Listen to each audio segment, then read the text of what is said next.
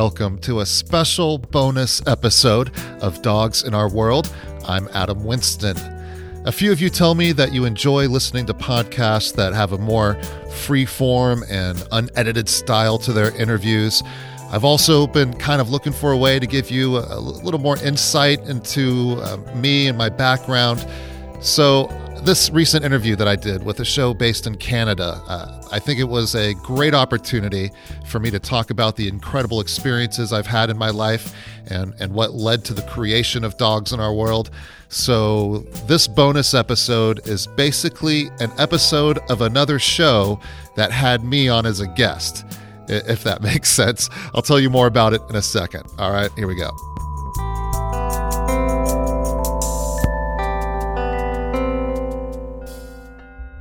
You are listening to Dogs in Our World, a show that explores the history, science, and importance of the domestic dog. Here's your host, Adam Winston. The Fur Bearers is an animal advocacy group based in Canada. They've been around since 1953 and are based in Vancouver, British Columbia. The group also has a podcast called Defender Radio, hosted by Michael Howie, and he's out of the Toronto, Ontario area. I was completely honored to be a guest on their show and have the opportunity to basically talk about my journey that was Dogs in Our World. And I'll warn you, I talked a lot on their show. like I talked a lot. So listen to this at your own risk. All right. He doesn't edit much. And now I might have a special message at the end, but I decided to offer you yet another bonus in addition to this bonus episode by not cutting in. I'm not going to cut in with any commercial breaks or anything. All right. Cool. Now, of course, if you are listening to this and you do have a business or a project that you would like to hear a commercial break for, then let me know over at dogsinOurworld.com. All right. Let's cut right into my interview on the Defender Radio podcast hosted by Michael Howie. How did you become a dog person? I think that's like the best place to start. 'Cause, looking at your history, it's not an obvious, oh yeah, he's going to be a dog guy.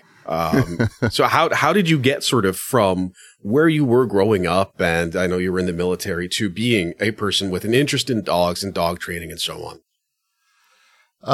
Yeah, it was something that I never really saw myself doing. I guess the seed was first planted back in 2006-ish, 2006, 2007. After getting out of the Air Force, I was a tour manager for rock bands for about 4 or 5 years. That led into managing venues, and I lived and worked in a gigantic music venue that was on the Great Salt Lake in Utah. And when there wasn't an event or a concert or a show, I was the only person for miles. And so I asked my boss, I was like, man, it's kind of lonely out here. It's kind of sketchy here at night. We'd already been broken in once. He goes, well, I'll tell you what, man, after the next show, go ahead and go get yourself a dog. I'll pay for it. I'm like, all right, great. So that's a nice job perk. So I went to the pound and I came back with a 1-year-old male feral chow chow. I mean, I use the word feral loosely, but I'm pretty sure I was his first human. They think he was living up in the mountains the first year of his life, and they caught him coming down, and animal control picked him up. So I come back to the venue with this, chow, and my boss was thinking I was going to go get like a golden retriever or a lab or something. It's like, what did you do? And the dog ended up actually being one of the greatest, if not the greatest dog I've ever known. He was incredibly special. He was very well balanced. He could, for a chow with limited, socialization, we could walk through a sold out concert. We could walk through a sold out Slayer show or hip hop show. And he would just stay right by my side and never got nervous, never got anxious. People could run up to him and pet him and touch him, and he just didn't care. He was just the coolest dog ever. And I had never, my family wasn't a pet family. We didn't have dogs or cats or anything growing up. My grandmother in Alaska had a couple little dogs. But Roadie, we named him Roadie. He was the music venue roadie, the concert roadie. I get that in a second. You know, he just completely it just blew my mind. I'd never had a relationship with an animal before. Mm-hmm. And I didn't know the possibilities, you know, and what this dog taught me about patience and impulse control and just caring for another life. And the companionship that dog gave me when we were out there, it was just he and I. You know, many nights it was just he and I. And we were the only life forms for miles, pretty much, other than the wildlife. And I had to move to Philadelphia. I got a job offer for another music venue, and I wanted to get back to the East Coast where my family lived. And I just couldn't take this chow who had been living basically on a state park for all of his life to like inner city Philadelphia. Mm-hmm. You know, he had a cat addiction, and in Philly there's a cat under every car. And so the guys at the music venue and one of his friends who was a sound guy at one of the clubs, they had pretty much adopted him, and I basically, you know, they adopted him from me, and it stuck with me. I didn't realize how close we were, and I mean, I would have nightmares.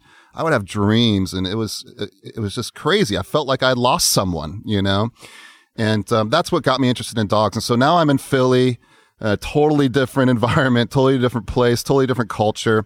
And, you know, the one thing that's constant in this world is dogs. You know, it doesn't matter what country you're in or what language people are speaking. All dogs speak the same language. And so, I had this emptiness without having a dog in my home after experiencing Roadie. And so in Philly, I just kind of started helping my friends, and, you know, the local bartender, was working double shifts, and she really needed to get the dog out of the house that she just adopted. And so every Thursday I'd go over and get the dog out of the house and hang out, and that led to another dog. And before I knew it, I was kind of like the neighborhood dog guy, you know, whether it was dog sitting or dog walking, or, hey, you know, people would give me their key to their house. Hey, could you run over to my house, take my dog to the dog park? I'll be back in like 3 hours or whatever. And so I just basically hung out with all the dogs in the neighborhood. And so instead of just having one roadie, I got to know lots of different kinds of dogs. And so that just, the spark that roadie lit, was just kind of became a passion. Not really a passion about dogs, but a passion for learning about dogs. Mm-hmm. You know, one thing I'm always saying in my podcast, Dogs in Our World, available on iTunes, is that, you know, the more I learn about dogs, the more I realize I don't know, and the more I want to know. And whether it's I'm learning about dogs and philosophy or law or whatever, it just opens these doors, or it's like, man, I never even thought about that. You know, my philosophy and my perspectives are always kind of evolving and growing. And, I don't know. I mean, I honestly think that my interest and passion for learning about dogs has almost become a bit of a fixation for myself. But that's why the podcast has kind of just given me an outlet. I just had these things in my head that I wanted to share, and I wanted people to kind of know about the stuff I was learning, because I thought the stuff that I've been learning about is valuable. But anyways, so Philly, and then, you know, after being kind of the neighborhood dog guy in Philadelphia, I used the GI Bill to go to school, in my last few years in Philadelphia. And, you know, I was taking a lot of business classes, studying business entrepreneurship and stuff. And so every single class, just about every class, you would have to come up with some sort of business plan or marketing plan, or come up with some sort of mock business that you and the classmates would flush out or whatever. And I don't know. I mean, you know, I'm in my 30s, you know, doing my undergrad. So I've already got some writing skills and some life experience. And so I just wanted to write about something fun. You know, it's like, if I have to make up a fake business, then I don't know what kind of fake business would be fun to write about and figure out. So I just started doing like dog related businesses, you know, and that just kind of made me just look at the business side of the dog industry and the pet industry and things like that. And then, you know, as I was finishing up school, you know, they talk to you, they ask you, you know, what do you want to do? What are you going to do after this? Like, what do you want to pursue? And so many people around me, they wanted to do things that I just didn't see myself wanting to do in 20, 30, 40 years. And, you know, they wanted to create an app that would change the world, or, you know, go work at Comcast, or, you know, get their promotion at whatever job they already have. And I'm thinking about this at home while I'm doing homework, and I've got, you know, a neighbor's dog on my lap. And I'm thinking, man, if there's one thing I can see myself doing in 20 years, it would just be hanging out with this dog. Like, that would just be fun, or hanging out with a dog. And so I thought, well, then what do I really want to do? I thought, well, I want to figure out a way to make money or become a professional that gets to be around dogs, like, how do I do that? And so I thought, I need education. I need experience. I have to catch up with all of these people that have had dogs in their lives all their life. I'm a little bit behind the curve here. So what do I need? I need education. I need experience. And I need to create some value. So maybe people would want to hire me to have, to work around dogs. And where do I want to be? And my family bounced around a lot. I was originally from Alaska. Family moved to Virginia, back to Seattle, back to Virginia. And I thought, man, not only do I want to work around dogs, but I want to work around dogs back in the Pacific Northwest. I'm just going to do it. I'm just going to completely change my life. I'm going to just do this graduation, in June. And then I'm going to get on a plane and I'm just going to go to Seattle and I'm just going to set up shop and I'm going to get education. And I looked up University of Washington and they had a program in applied animal behavior. Dr. Jim Ha and his wife Renee Ha created the program over at University of Washington, and you can learn a little bit more about it in my most recent episode, Dogs and Science. And so I got enrolled in that program. It was a 1-year academic program, kind of more like a professional certificate in applied animal behavior, mostly focusing on domestic animals, dogs, cats, things like that. And then I was like, all right, now I got to get a job. I got to work with dogs. And so the first thing I could find and think of was going to Petco and becoming a dog trainer. So I signed up for that.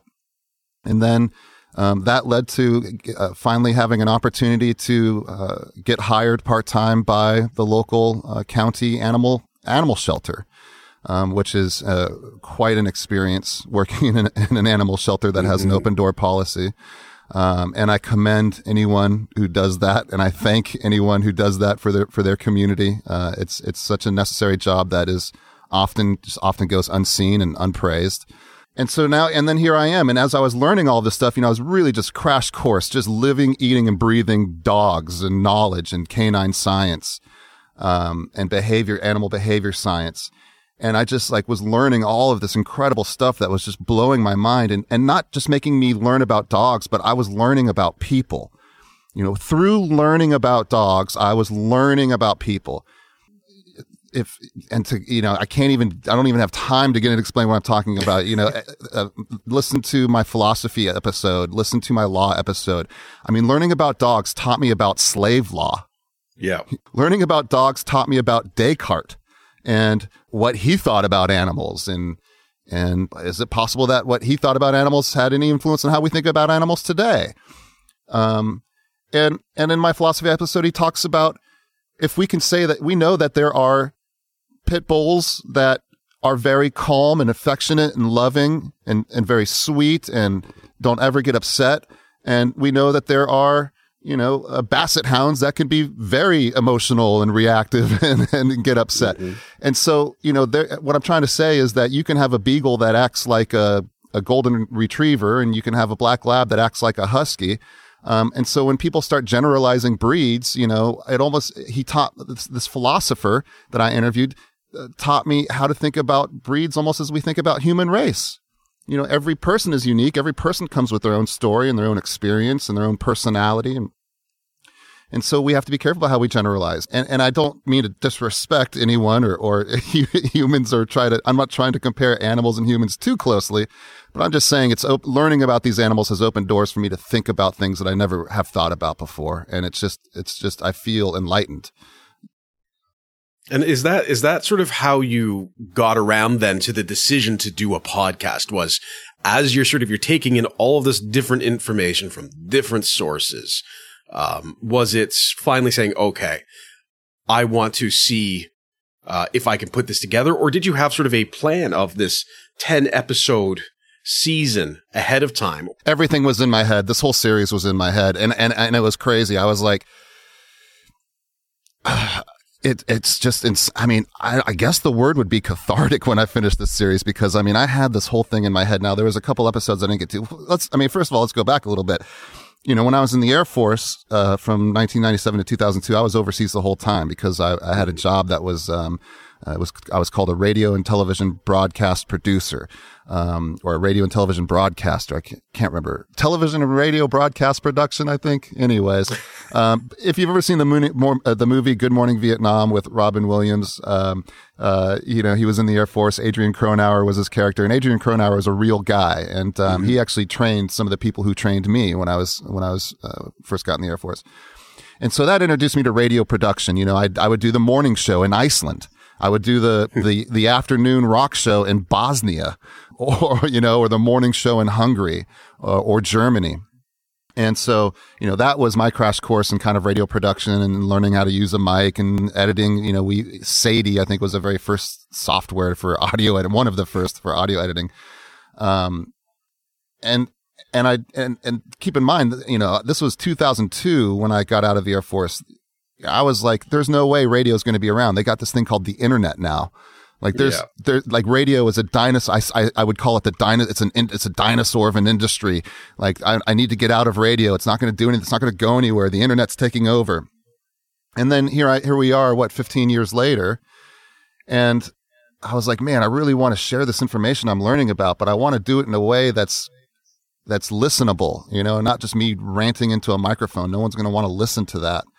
And I had these episodes in my head, like, man, I want to talk about this stuff I'm learning about, about the history of dogs and philosophy and law and all these things that I was looking for a podcast. Basically, I wanted to make a podcast that I wanted to listen to, but couldn't find. I was like, if I have these radio skills and haven't been in radio in years, I was like, podcasts, like, that's perfect. I can dust off these old skills that I have, these 15-year-old skills, and just kind of adapt it for the new technology of the day, or podcasting. And I was like, this is a perfect blend, a perfect match. I finally get to use all of these, because I've had so many various awesome careers, everything from, flying in an F-16, backseat of an F-16 and doing morning shows in Iceland, to tour managing rock bands, to, moving to Philly and going to school. And I never thought that I would be able to combine all of my experiences into kind of one project. And that was Dogs in Our World. And yes, I had every episode in my head. I knew that it was going to be a lot of work to do it by myself, because I wasn't just going to sit in front of a mic and just kind of talk. I knew that I wasn't just going to cast a wide net and say, who wants to be on my show? Oh, I know about dog agility, I'll be on your show. I was like, no, I'm going to take people through a university. And so I actually looked up humanities, topics, like if there was a college that just taught humanities, what would people learn about? Well, they learn about philosophy. They learn about, medicine or health or psychology and so I basically laid out these subjects, these school subjects, on a piece of paper: law, philosophy, sports, And then I said, okay, now I have to go find the person who is the ultimate expert on this subject, So I found the guy who wrote the book, What Philosophy Can Tell You About Your Dog. And I just started hammering him with emails and phone calls. I just like him down like a creep, And then, I'm familiar with doing that. And then, in leadership, like, all right, I want to learn. I enjoyed learning about leadership from the human aspect. What can dogs teach us about leadership? How should we view leadership as a way to have a partnership with dogs? And I think that, I think many of us, especially in this country, have a very intense idea of what providing leadership is to dogs. It's because it's how we've been treated, up, down. I'm the boss, right? Mm-hmm. Do what I'd say now, and it's like, because we've been treated like that, it gives us a chance to now treat dogs like that sometimes. And so Julie Forbes, who actually hosts a radio show, and she really enjoys learning and teaching and talking about the subject of leadership. I was able to get her on my show, and Temple Grandin, right? And Temple Grandin, I didn't necessarily have an episode in my head that I knew I wanted to do, and I didn't really have. So I had a list of subjects, and then under the list of subjects was Temple Grandin. I had dream guests, right? Like, if there was one person I could actually meet in person, who would I want to talk to? And that was Temple Grandin. And I just lucked out. She was traveling for a completely different event that she was speaking on an island, on Vashon Island, which is just off of Seattle, just outside of Seattle on the Sound. I basically just hounded her with emails and her staff, and I was just emailing the college that she works at, and she was able just to squeeze in an interview right before her public speaking or her speaking engagements. So I did have Temple Grandin as a person, not as a subject, but I had it in my head. I wanted to learn. I wanted her to teach me more about the autism spectrum, and I know very little, but I knew very little about it. I'd never really sat down and really learned about it. And so she kind of introduced me to, the autism spectrum and how we can think of it and look at it, and how can, maybe dogs teach us a little bit about autism. She talked about repetitive behaviors, which is something that I'm familiar with from learning about animal behavior and things like that. A lion that paces in his enclosure in a zoo, or the bear that, shakes his head as, nonstop. And she taught me that animals will have these stereoptic behaviors, engage in stereotypy. I always get that word wrong. Because they're understimulated. They don't have enough enrichment. They don't have enough things to do. And so they revert to this repetitive behavior. And then people on the farther side on the autism spectrum will also engage in repetitive behaviors, as spinning or whatever it is. But that's because they're overstimulated. And she just helped me. She just kind of held my hand and said, okay, this stuff about dogs, and this is how, you can think about these things with humans and autism. And it's just like, what an incredible experience. It wasn't just meeting someone famous. I wasn't just getting to have my picture taken with someone cool. I had someone who just sat down and taught me. So special. And I'm just so glad. I mean, in the end, I'm glad that these episodes, of course, I'm never really going to be completely happy with my show. It was my first podcast. There's a lot of room for improvement. And I think each episode got a little bit better, but I'm just so happy I got to document these experiences, and I got to record these conversations that, if anything, I'm going to listen to for a long time. And every time I listen to the interviews, I actually still learn a little something new. And thankfully, I still have a lot of parts of the interviews that I didn't even get to use in my episodes that I hope to get out to people too. Well, and that was something I wanted to ask you about, was the format that you use is the more what I would consider documentarian or NPR style. Listeners to this show know I just record the interview and put it up. I'll do minor editing. No, I'm too self-conscious, and I have low self-esteem. So every single word that I put in my show is on paper before I record. Oh no, and that was my early stuff. When I look at that, I redubbed my questions. Yeah. So they would be more clear and concise. And the show evolved for me. Oh, you redubbed them? You would ask the question after the interview and then plug it into the... Yes. Yes. So right now, trying to think of how do I phrase this and so on and so forth. Now I just, I had to go back and have a very written out version of it and put it in again. Oh, dude, yeah. Now this is the interview. But there's nothing right or wrong about either style. It's entirely preferential. And you'll hear some podcasts that do this and some podcasts that do the more NPR style. Was that what it was? Just wanting to Well, it's from my training. It's from the Air Force training. So the Air Force trained us to do what's called ENG style, so electronic news gathering. So you're in Bosnia and you're living in what used to be a landmine field, you want to quickly, you want to very carefully walk to where you have to go record a story or who you have to interview, and you want to get it done fast and get it back into the studio so you can start editing, and then you got to get it up to the network. We actually had American Forces Network, which was a global radio and television satellite network. Depending on what country you're in, depending on what feed you get. Or, you'd have to go into a training exercise where you're sitting. I was literally sitting on top of a tank turret as it was driving full speed over, and I'm holding onto an antenna, and I got a camera over my shoulder, and I've got to get these shots, get it back in the studio, get it back up to headquarters. I was trained in the very traditional radio news style. You interview someone, you come back, you write a 2 to 3 to 5 page script, you plug in a soundbite. It's like, we're out here on the training field, and then you get a soundbite of some soldier. Yeah, it's real loud out here. And then you cut back to me in the studio, and they worked real hard, and oorah USA. And then you cut back to them, bam, bam, bam, firing the thing. And so I kind of adapted that style, and kind of what I did is I took that kind of ENG old school radio news style, and I just kind of elongated it, and kind of stretched it a bit, made it a little bit longer. The sound bites a little bit longer, and my narration is a little bit longer. And so instead of kind of making a 2-minute radio story, I kind of have like a 45-minute discussion where I'm cutting into sound bites. I'm kind of cutting back into me for exposition and then cutting back. I mean, I feel like, I also knew that if I was going to make this podcast, like I said, I wanted it to be listenable. I think people get tired very quickly when they're listening, or their ears get tired, especially in today's age where there's so much selection and everything that you watch. I mean, think about how many shots are in a TV commercial. It's fast. There are a lot. Many podcasts that I listen to, if it's just a guy just talking into the microphone, or if it's just two guys kind of bantering and just kind of not very focused, I lose focus and I lose interest and I find something else.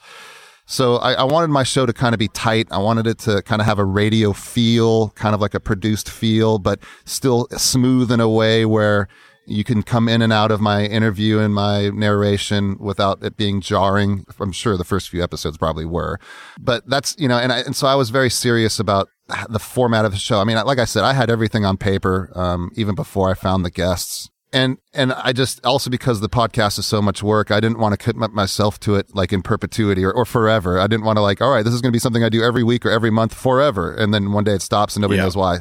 So I always like having an end game or an exit strategy in pretty much anything I do, whether I'm living somewhere or working somewhere, it's like, all right, I'm going to do this for 1 year and then I'm going to reassess, and the same thing with the podcast. It's like, all right, I'm going to do 10 to 12 episodes, make a season, step back from it, take a little breath, think about it, and then, make the next one even better if I do another season.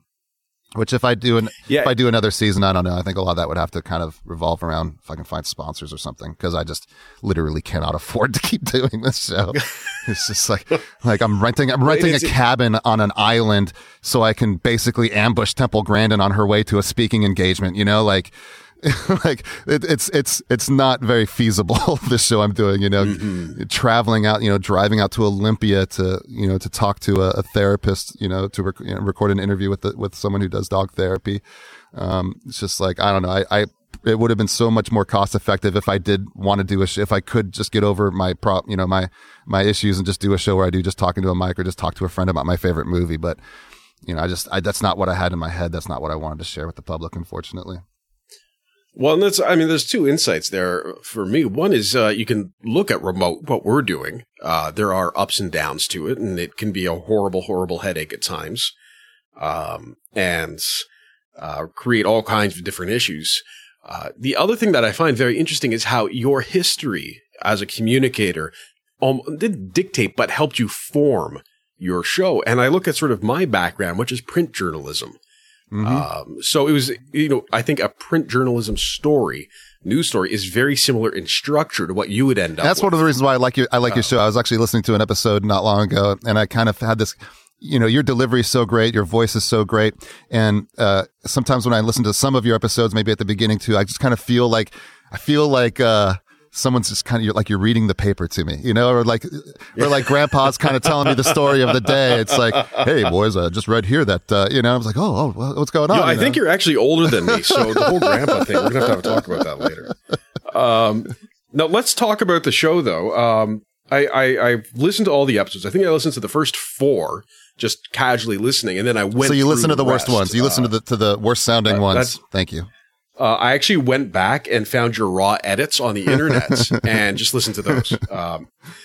So the first one I really enjoyed. And what was interesting to me is you are a dog trainer doing a show about dogs, and your first episode was about wolves, which it makes sense, but is still very, very amusing to me. What was the reasoning for you to start with wolves for your dog show? I love that question. And can I just say again how much I appreciate you interviewing me, because this whole show is me recording what other people had to say. And I love talking about dogs so much. And like, it's so honestly rare that someone says, hey, you want to talk about dogs? And so so let me know if I get a little out of control. But your question, your question was, you're a dog trainer and you got this podcast, you're working hard on it. Why would your first show be about wolves? And essentially, why would I not do a show about dog training? Well, first of all, like I said, I had this passion for learning about the stuff I was learning, and these kind of doors were being opened in my brain that I just never even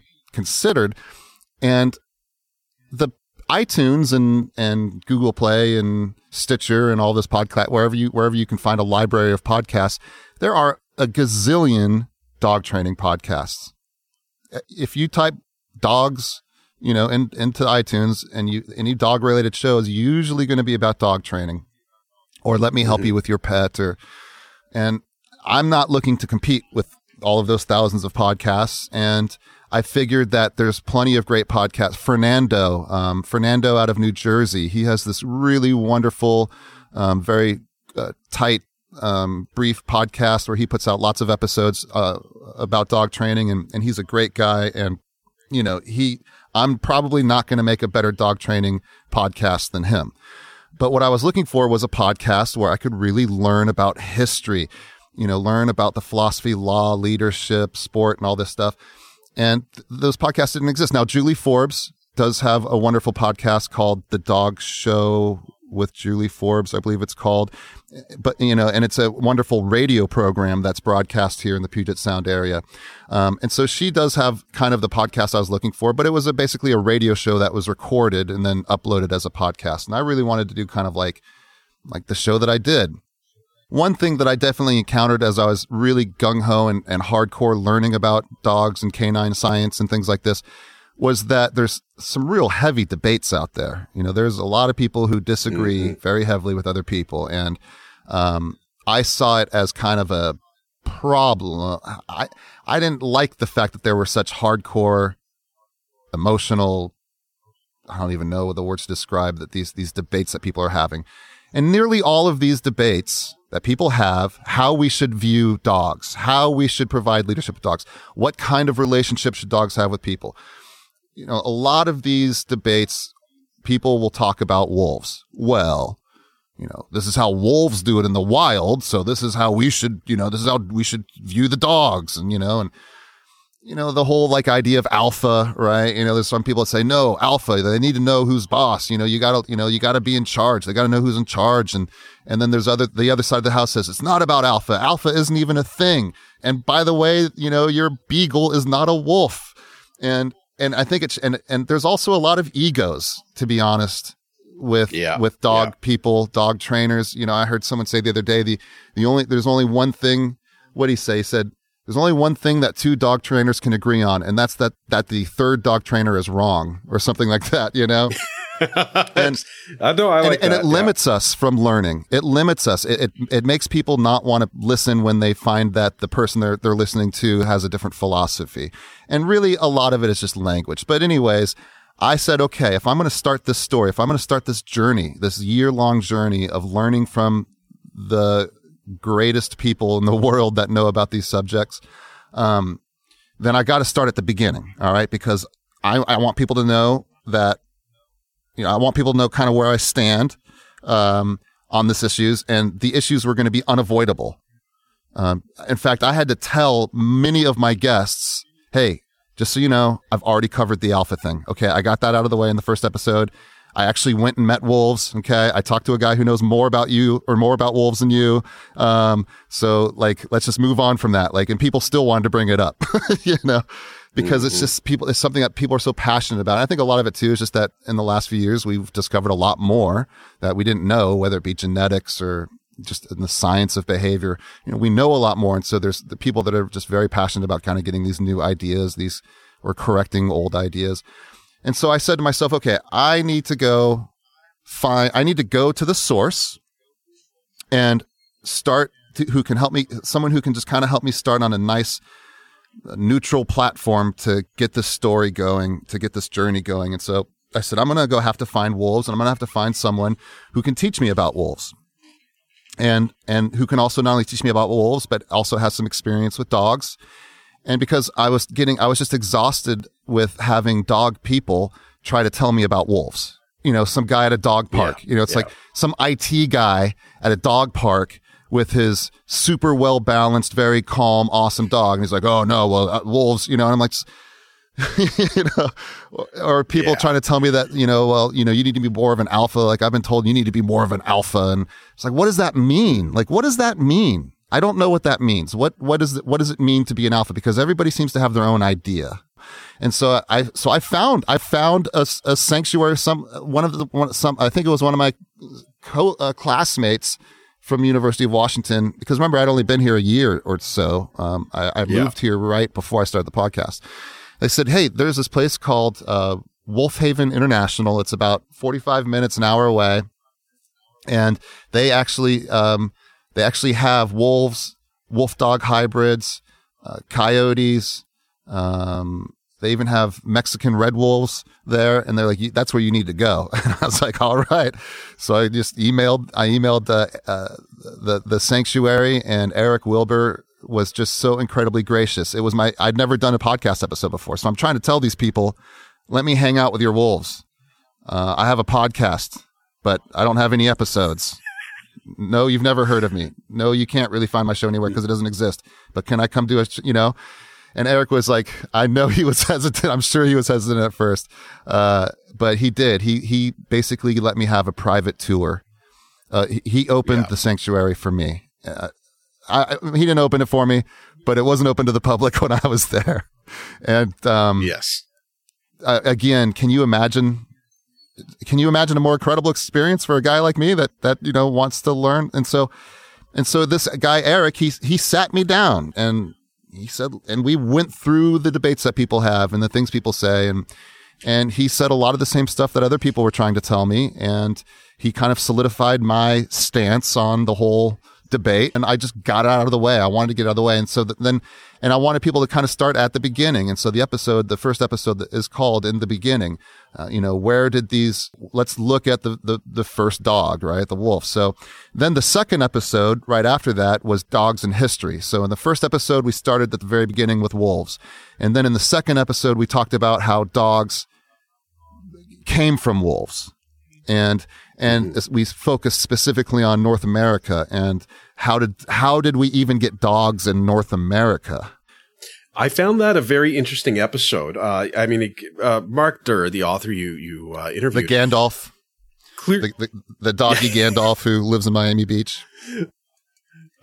He clearly has like a passion and a deep source of knowledge, and he went through what I would consider sort of the anthropology or the anthrozoology of our relationships with dogs in the distant past. But in talking about what I would consider, I don't know, you wouldn't call it modern technically, but relatively recent history, so the last few hundred years in North America, I was surprised, and I had little inklings about this. I have not studied this, but I have heard, in passing mention of some of this kind of stuff. Some rather disturbing stories and disturbing and bloody truths about dogs in North America. It was a tough call for me to do that, actually. I really debate. There's a lot of stuff in a lot of my conversations that I took out that I had to edit out because I even had people tell me that they couldn't listen to the second episode or it was tough to listen to.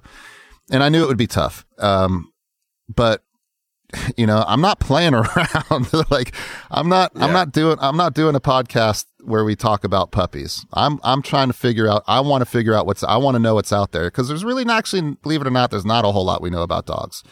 Mm-hmm. And I wanted to get this stuff out and I wanted to get this stuff documented. And, and as a military veteran, I talked about some pretty shitty stuff that, military has done with dogs.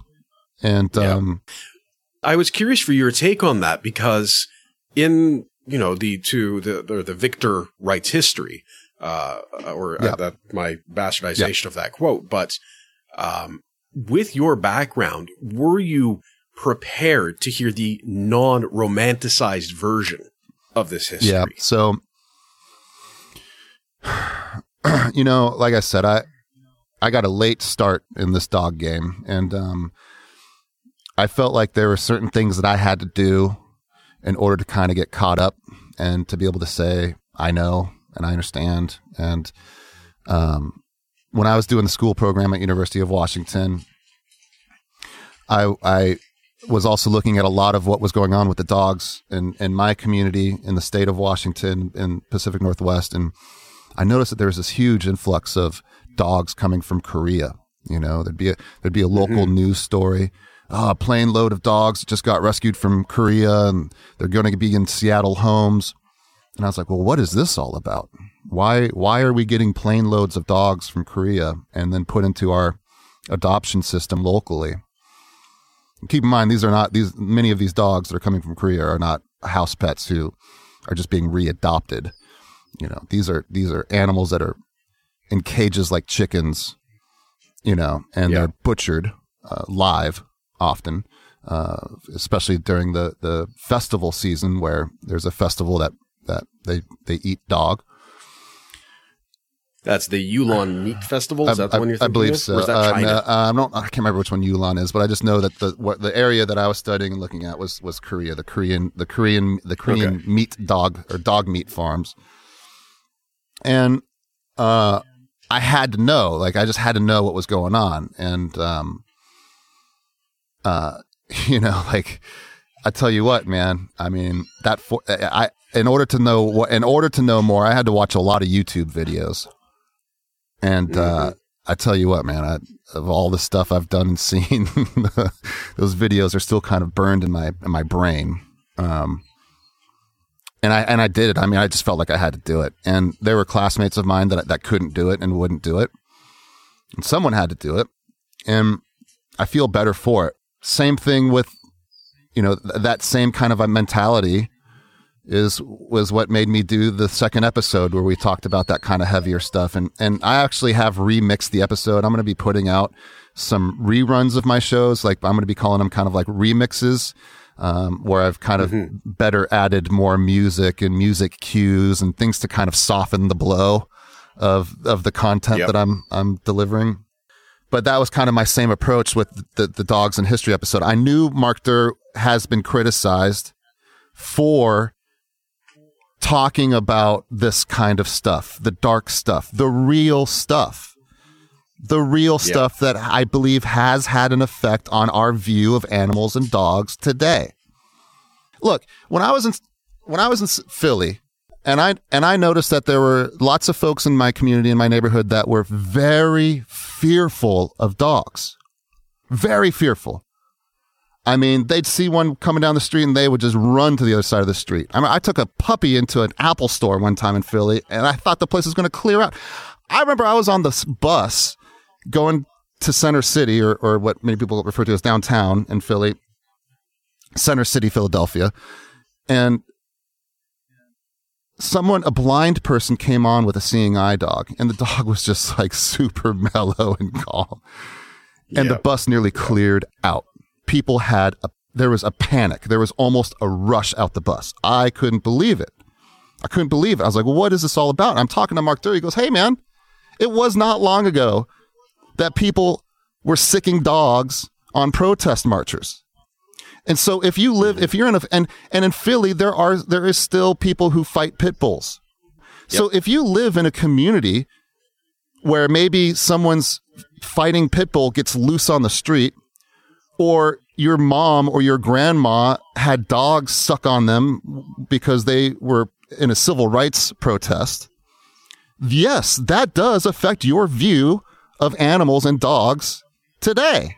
If that's the culture if that's how how dogs have been used, you know, in your family's history, right? And I mean, I know I'm sounding intense about this, but this is why I wanted to do this show. I mean, I felt that there was stuff that needed to be said and explained, and it wasn't even stuff that I felt needed to be said. There was stuff that I felt I needed to learn, and I was just going to share what I've learned. And like I said, you know, there's stuff with Mark Durr, there's stuff that Mark Durr talked about that I didn't even release, and I don't know if I'm going to. I might, you know, with maybe a little more explicit warning.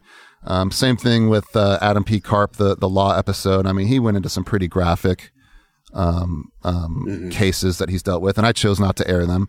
And if you listen to my show, really honestly, it's not that bad. I mean, I think maybe the second episode is probably the heavier, you know, and plus also the stuff we talked about in the second episode really did happen a long time ago. We're talking about Columbus, and the New World and things like that.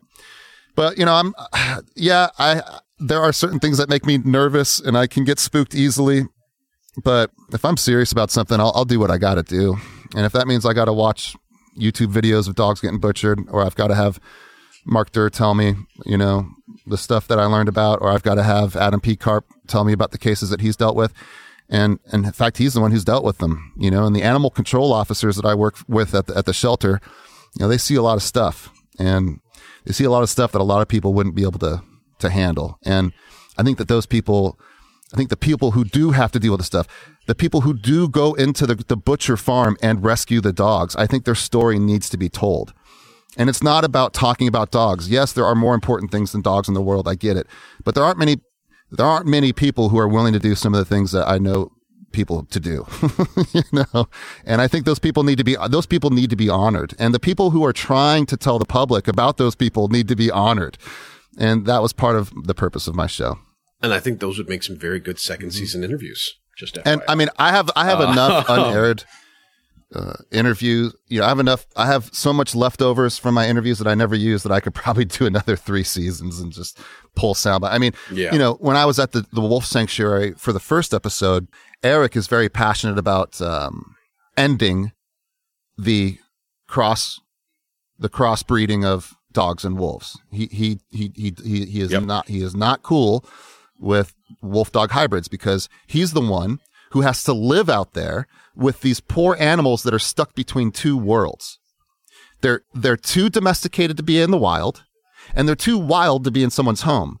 So these poor dogs are stuck in this purgatory for the rest of their life, until they go and another one comes into the sanctuary because it can't go anywhere else. It can't survive anywhere else, And so Eric, he kept wanting to talk about wolf hybrids, and I kept saying, no, man, I'm here to learn about alpha. Tell me more about if this alpha thing is real. Like, what am I supposed to do about this alpha thing?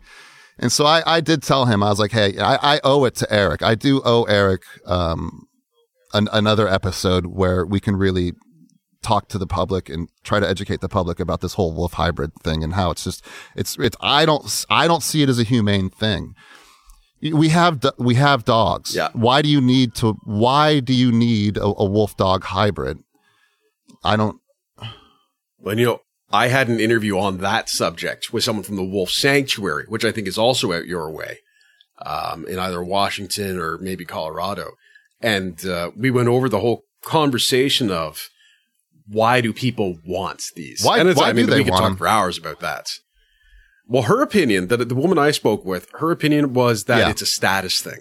It's the conquering of nature and coming from bringing Philly it into the home. and the East Coast, I can understand that. I mean, hey, my family lives, my nephews and my brother live not very far at all from where Michael Vick, the football player, had his dogfighting ring. Yeah. It's real. This stuff is still out there. I don't think it really happens a whole lot out here in the Pacific Northwest. There might be some cockfighting or something, but there's in the South, the East Coast, Northeast, there's still a lot of this stuff going on. And a lot, I'm sorry, and I went off track, but it is about status. It makes you look tough. You're insecure, big old mean pit bull makes you look tough, just like a gun. You fire a gun, the block clears, you have power. You walk down the street with a mean ass pit bull, you got power. Yeah, it's something that comes up a lot is the role that dogs fulfill in our eyes and as parts of our personalities. And that segues beautifully into the next question. And sorry to interrupt, but like Mark Durr essentially told me that the moral of what Mark Durr was trying to teach me, it wasn't just telling me gross and heavy stuff. There was a moral behind what he was telling me. And what he was trying to teach me was that dogs are what we make them, and they always have been, they always will be. Mm-hmm. And I think that's why it's important to know about them and to understand them and to honor them, because they are what each individual person makes them out to be. And that can be a wide variety of things. And I'm sorry to interrupt, but continue. No problem. But that still works into the segue. It's such a good segue. And I think this is telling of the way you set up these episodes. Dr. Stephen Hales, the professor of philosophy, when I saw you had a philosophy episode, I kind of went, because I'm like you, I think, and I find it interesting. And then it's kind of like, okay, let's move along. Philosophy, for those who have not, I think, learned how to communicate about philosophy or don't have the basis of understanding about philosophy, can very quickly become overwhelming I agree. Or dull. And your interview was well done in that it covered off sort of some of those basic questions. And one of the things that came up, I think my favorite part, that sort of you kept circling around and coming to and touching in different formats, was not so much how we view dogs, because I think that came up in a lot of the other interviews, but the question of how do dogs view us? It's one of those sort of mind screws, which is not the actual term, but we're trying to keep it somewhat friendly. So it's, how did you interpret that as someone who is not a philosophy major? How was that conversation for you? And why does it matter? I think is maybe sort of the secondary part of that. Well, some of these episodes, like I said, I wanted to kind of learn about a general subject by using dogs as a fulcrum, as kind of a focus. I've always been interested in philosophy, but I have always kind of found it overwhelming. It seems, I just wanted, not only did I want to better understand just kind of the core concepts of philosophy, basically Philosophy 101, I wanted the episode to kind of be a Philosophy 101 where I could take the audience through, if they had never taken a philosophy class, if it was just kind of philosophy was just a word to them, if you were to take philosophy class, what would you learn about? And that's what I kind of delivered and how we did it. But also, dogs and philosophy is kind of all over the news. I mean, there was a year or two ago where every outlet, like Huffington Post, everybody, the big news story was, do dogs feel guilty? And that was just another one of those big kind of can of worms that a lot of people seem to have very passionate opinions on. It's like, no, my dog knows when he does something wrong. He knows he does something wrong. I could see it in his eyes. He knows. And then other people are saying, no, that's a reaction that he's done out of defense or whatever. And, and it's much more scientific than that. And so it was again where I wanted to not only learn about the greater subject of philosophy, just like I learned about law or whatever. I wanted to go to someone who really would know the answer to these debates, or try to give me the answer to these debates. Not just the answer, but insight. Of course, a philosophy professor is never really going to tell you anything. They're just going to leave you with more questions, which I was fine with, but at least I got to explore this stuff. It's like, hey, Dr. Hales. Yeah. Does your dog feel guilty? Like, if anybody would know, it would be you, and he was like, well, sense of self, and we really don't know. And, but why, you asked, why is it important? Why would people want to know how dogs view us? I mean, well, not only why do they want to know, but why is it important that we ask the question, I think? For one, I think it would just be cool to know. I mean, when I was a kid, my grandma had a little Yorkshire Terrier and a Cocker Spaniel, and I just remember as a kid thinking about how cool it would be if the dog could talk. Like, what is he thinking? Like, what would he talk about? Like, would he tell me he's bored of eating the same food every day? Like, I'm really interested in how dogs think. I mean, I do appreciate the mystery. I think that's one of the things that makes me so fascinated and wanting to learn more, is because there is kind of a mystery that needs to be decoded about dogs, because they can't speak. They can't verbalize how they're feeling, right? And if you spend enough time around dogs and you learn about dog behavior and canine behavior and things like that, you eventually actually do learn how to listen to them a little bit more. But I think that, if we knew how dogs viewed us, Julie Forbes in the leadership episode, when she was teaching me about leadership and what dogs can teach us about leadership and how we can be better leaders by learning from dogs, she said, there's this big common misconception that many people have about their dog, and that is that their dog loves to please. My dog just exists to please me, right? And she says, your dog actually does what's best for them. Like, they're sitting because they want the treat, or they're sitting because they want your praise. They want your attention and your affection, just like we desire that from other people. And so I think that some of these people who think that, my dog exists to please me, I think maybe some of them would be a little surprised if they really knew how their dog viewed them. Do our dogs just view us as a source of resources, or an access to, are we just access to resources to them? Do they truly love us? What is love? Are they our friend? What is friendship? What is friendship? Can it be a different kind of friendship than we have with people? Do they see us as their friend? I think it's different for everybody. I think everybody's idea of that is different and opinions on that are different. But I just find myself asking these questions almost like I am a philosopher, but I know I'm not. I know I'm not. I never will be. But I can now understand. Dogs have now made me understand what it's like to question big questions that are unanswerable, but that doesn't make you want to have the answer any less.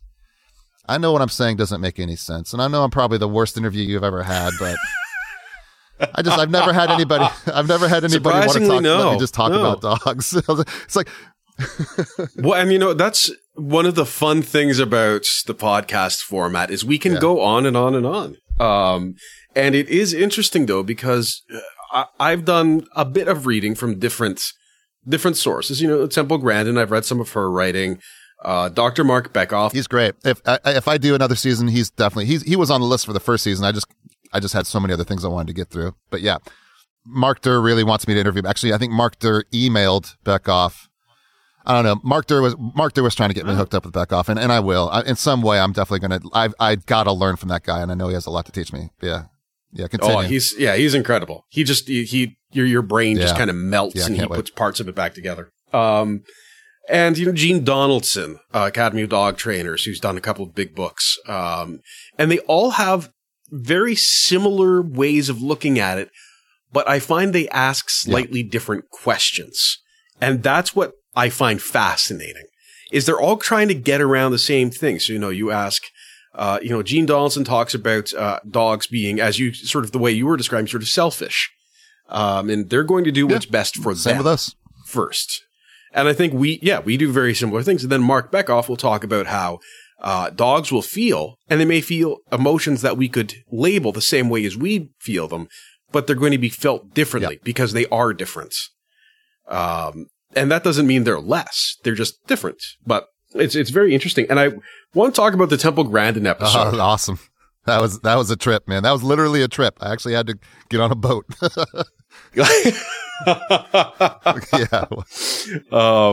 She's a bit of a divisive figure in the animal rights world. And again, my eyes were open to so many things that I never even knew.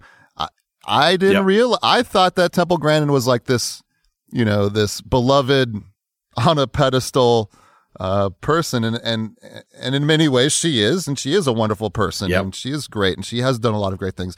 But then, of course, like I said, everybody disagrees with everybody. That was one of the reasons why I did the final episode with the science and trying to just kind of again try to get objective with things. But I had I had guests who write me and say, "Are you going to be doing a softball thing like you did with me, or are you going to talk to her about this? You're going to talk to her about that?" I'm just like, "No, I gave you a softball. I'm going to give her a softball, man. I just want to learn the stuff that she wants to teach me, And somebody, someone threw her hard balls from the audience. Oh, and I was like, wow, this is a thing, Yeah, and it's she typically handles it well. I mean, that's you can agree with her or disagree with her, but she is an incredibly intelligent woman who's accomplished a great deal in her life. Absolutely. And is a wonderful. She's written some wonderful things that I greatly enjoyed reading and has interesting perspectives. What was the experience like for you? I've got kind of two parts to this. What was the experience like? As you said, you had to go to an island and sit down from her, and she is something of a larger than life character. Yeah, I was intimidated. I was nervous. So what was that experience like? And then I also want to ask your decision to do the unedited interview as the post. Oh, that's because I can only get 25 minutes with her, as opposed to like the 2 or 3 hours that I'll sometimes spend with other guests. Okay, so there was a very straightforward for that. So what was it like though, sitting down across from her? I mean, you sit down, and there's Temple Grandin. I've sat down in front of world leaders. I've sat down in front of rock stars. I mean, I've toured with rock stars. I've met very powerful people. In the military, I'm interviewing, commanders of fleets, and I documented when the first lady of Iceland passed away when I was there in 1998, but and I've covered some really big stories, and I've met some really great people. But I think Temple Grandin is one of the greatest people I've ever met, and I was starstruck. I was so funny. Like, after all these cool people I've met, all these famous people I've met and hung out with, like, I was starstruck in front of Dr. Grandin. So it all started. She was kind of on my dream list before I started the show. I was like, if there's one person I could try to talk to, if I could, it would be her, or learn from, I should say. And then I found out she was coming to Vashon Island. And she says, okay, if you can meet me, she said she didn't want to leave the venue. When she gets to a town, when she gets to a venue, she doesn't really want to like leave the venue. And I can understand that as someone who's the tour manager for bands. I'd always tell people, if you want to interview the band, you got to come to the show. You got to come to the venue. I don't want my band driving all over town when they've got a show to do or whatever. And I agreed to that. I said, no problem. But I also knew like it was a pretty crazy day. And she was like, just find me at the event and we'll do it. And I'm like, no, you're Temple Grandin on an island in the Pacific Northwest. You're like a god out here. Like, people, she has a fan base similar to how rock stars have a fan base. And when she comes to town to do a little theater chat with the local residents, like, she's going to be a rock star. So I wrote her people back. And I was like, with all due respect, like, that is not an option. Like, there's no way I can assume that I'll just be able to grab you when you're surrounded by people trying to get your picture or whatever and say, let's go do an hour interview right now. I was like, we got to plan something a little bit better. So her people were like, I think I was emailing her staff, and then she started emailing me directly. And she goes, okay, well, we'll do it at the venue, but we'll meet a couple hours before doors open or whatever, and we'll do it then. I was like, okay, great. But I was like, it's a ferry ride away. I don't want anything to happen. I do not want to risk, a car breaking down, the boat filling up and me not getting on it in time. So I said, I'm going to have to rent a place on this island for the weekend that she's there, and so I rented this amazing Airbnb that was very close, like less than a mile from the venue on the island. And I got all my gear out there, and I actually made a little fun trip out of it and had some friends from out of town come and hang out at this vacation rental with me. And so the day of the interview, so she flies in to SeaTac. I think she went right from the airport right onto the ferry. And, she's probably exhausted, flying all morning. And I meet her at the venue. Well, I didn't realize that her event was the second event that the venue had planned. So she was the evening event. I didn't realize that during the day there was a children's play. It was like, what was it? Tinkerbell and all that. Daggone it.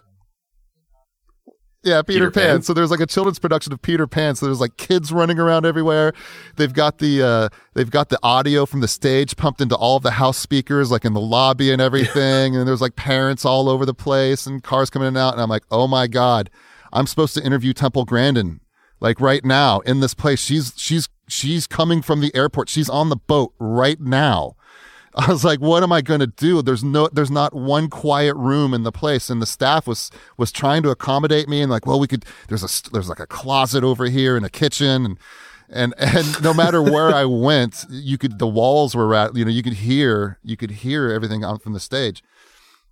So sure enough, Temple Grandin and Julie Forbes, who I just interviewed for the leadership episode. Julie Forbes is actually the one who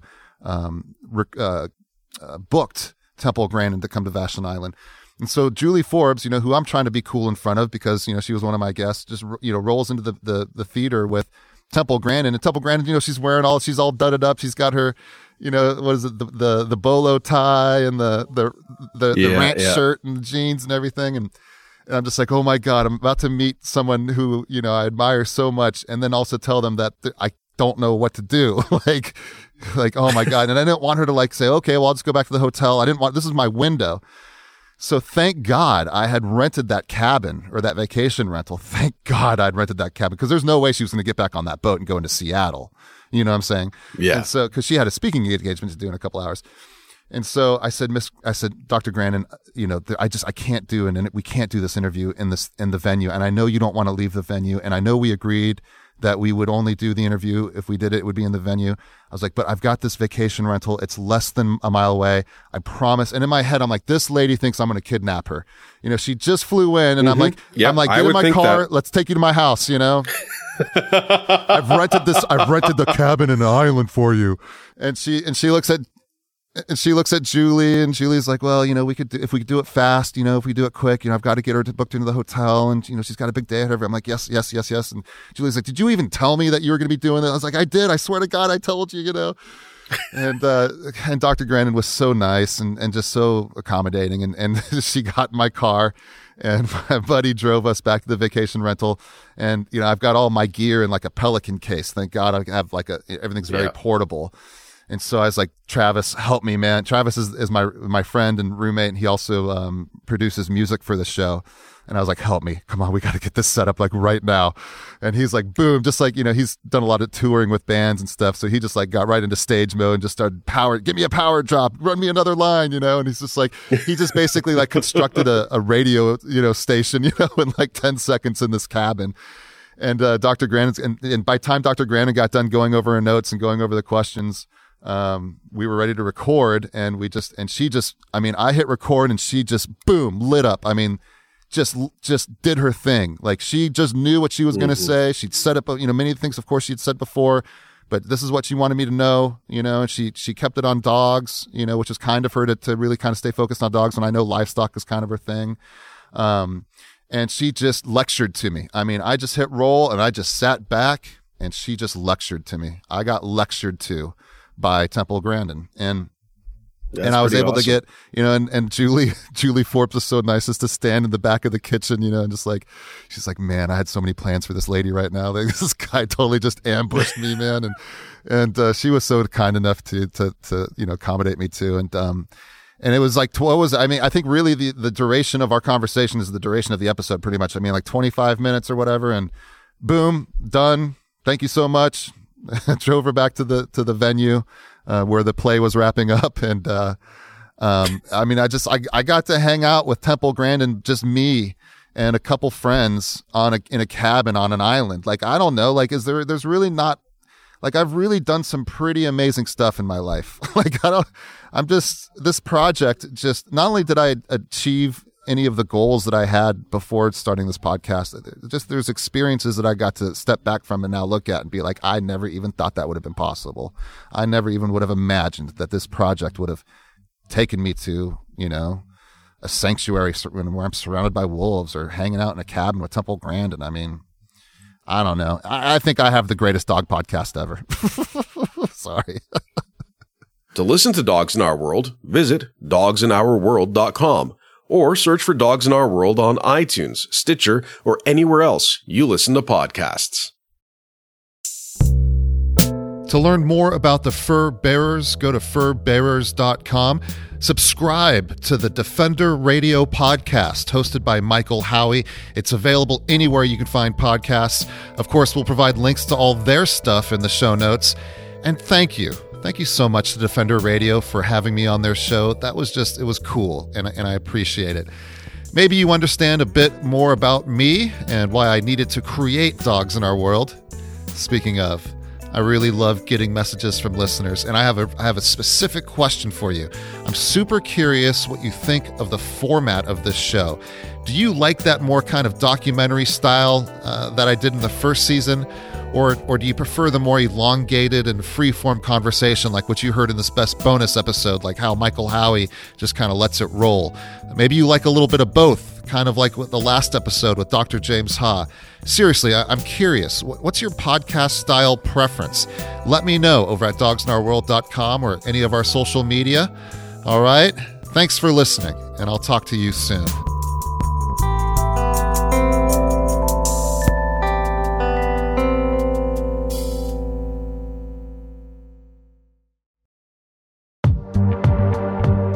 Hey, Adam here. Don't forget, I'm always looking for opportunities to improve the relationships between people and their dogs. I also love talking to groups about dogs in our world, so check out my services page at dogsinOurworld.com to see how you can pick my brain about dogs from anywhere in the world. Seattle area residents, you can hire me to come to your home and talk about your dog. No matter where you live, I want to help you with a dog challenge or personally share ideas, tips, and tricks that will improve your dog's relationship with you. I especially love teaching people how to provide their dogs with basic training and exploring ways to improve your relationship with them. So, for a limited time, new pet parents will receive a 20% discount on in-home training if you give me a message from dogsinourworld.com and have me come straight to your house. All right? If you have a group or business, please hire me to come talk about what the Dogs in Our World can teach us. I want to talk to businesses about how dogs can teach us to be better leaders. I want to talk to new pet groomers about animal behavior. And I want to talk to animal shelters about dogs. I guarantee you, no matter what your group, I have something valuable to share. All right? So check out my services page and see how I can help you, your dog, or your group. All right? I'll talk to you soon.